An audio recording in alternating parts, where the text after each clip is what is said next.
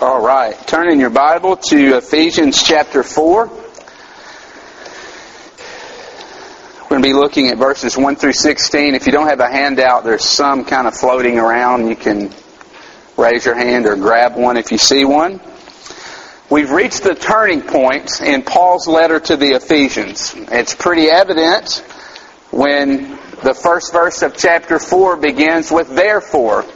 And that is a cue that things are starting to shift in this book. And as I said last week, many of you are frustrated at this point as we've been studying this book because Paul in the first 3 chapters hasn't given you anything to do yet.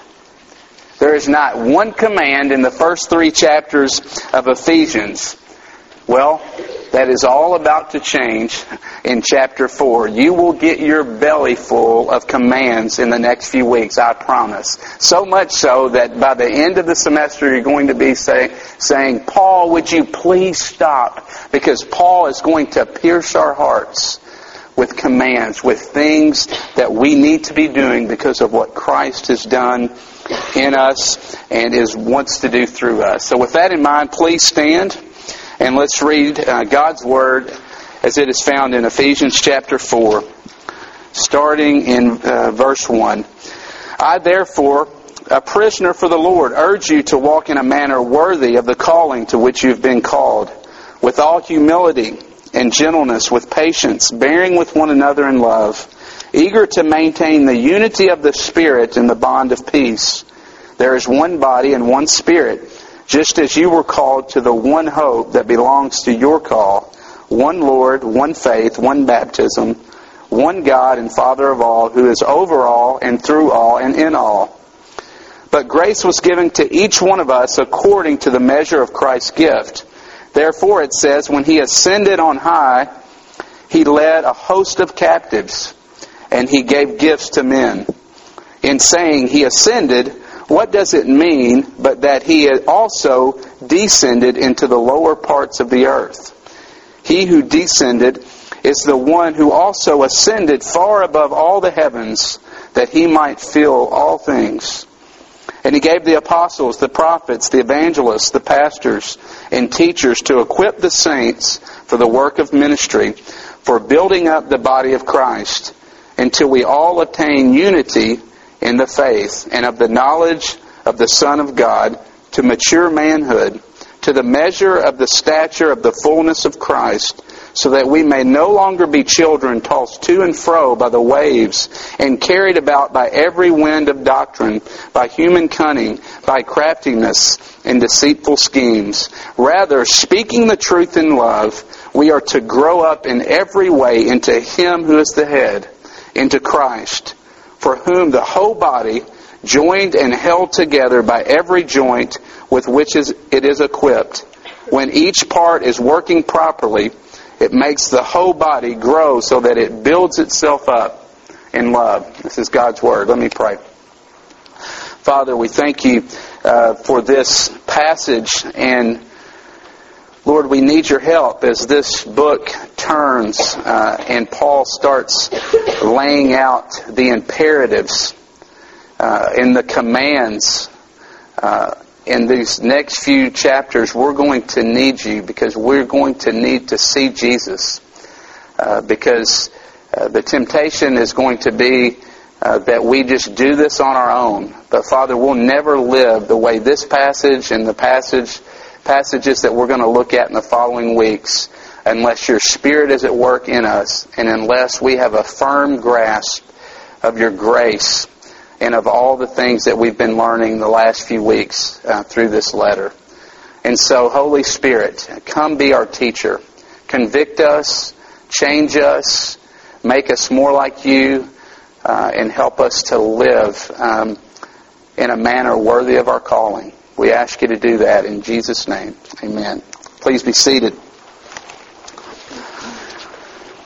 In chapters 1 through 3, we've talked about this a few times, but we need to do a little review since we had a couple weeks off for spring break and then one for Easter Monday.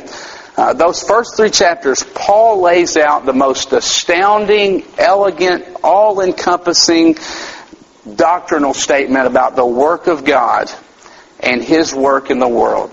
Remember in chapter 1, Paul talks about the fact that we are redeemed, that we were bought back by Christ's blood. Then he talks about the fact that we've been adopted, that we were born outside the family of God, but Christ adopts us into His family. God adopts us into His family. Then in chapter 2, we see that when we were dead, every single one of us was born dead in our sins, but Christ, in His Spirit, resurrects us and gives us new life and makes us alive. Then in chapter 3, if you remember, we talked about the dividing wall of hostility between the Jews and the Gentiles, and the fact that Christ broke down the wall of hostility and brought peace to those that were far off. And now in chapter 4, Paul moves to application. And he starts beginning to tell us how all those things that we learned in 1 through 3, the incredible grace of God, the grace that we have in Jesus, how that should affect our lives. Look at verse 1. Paul urges us to walk in a manner worthy of our calling. And the word there, walk, is exactly right. It's something that's ongoing. And it's something that involves action. It involves something that we do. And what Paul is basically saying, and what we see in Scripture, is that Christians have to do things. That's all there is to it. You know, we can't just sit around and say, yes, we love Jesus, and that never show itself in our lives. It never work its way out into our lives, into the world around us. For example, my relationship with my wife, Susie, it has an effect on my life. Here's how. I can no longer, I am called to walk in a manner worthy of being a husband, married to Susie. That means that I can't go as much as I want out to Buffalo Wild Wings and watch March Madness till midnight and eat wings all night while she's at home putting the kids down, giving them a bath, and just kind of going through all that. I can't go out and spend our money any way I want and get the new car that I've always dreamed of getting. I can't go to the sporting events that I've always wanted to go to, the Final Four being one of those. I can't do those things because here's the point. My commitments really do change things about me. And Paul is saying the same is true if you're a Christian. He's saying that because if you're committed to Jesus, because of what He's done in your life and what He's done for you, we are to walk in a manner worthy of our calling. How do we do that? There are tons of ways that we can walk in a manner worthy of our calling. We could list 50 right now in this room. But Paul tonight talks about 3 in this passage before us. And the first way, if you got your outline, the first way we walk in a manner worthy of our calling is by pursuing unity. Look at verses 1 through 6. Think about this.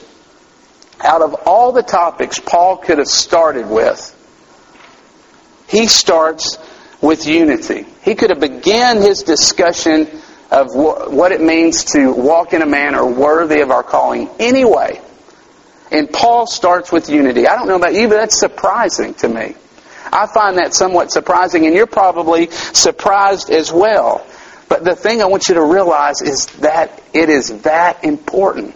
It is so important that Paul races to it right away and starts writing about unity right after he says, walk in a manner worthy of your calling. Look at verse 3.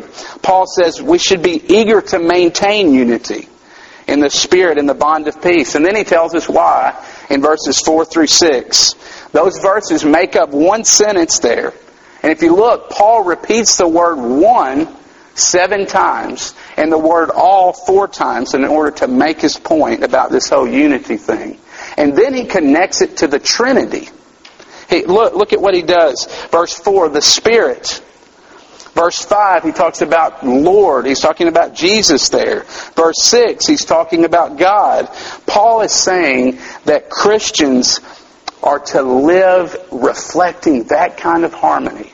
The perfect harmony that's in the Trinity between the Father, the Son, and the Holy Spirit. That's the kind of harmony that we are to have as Christians with one another. And some of you are saying, how is this possible?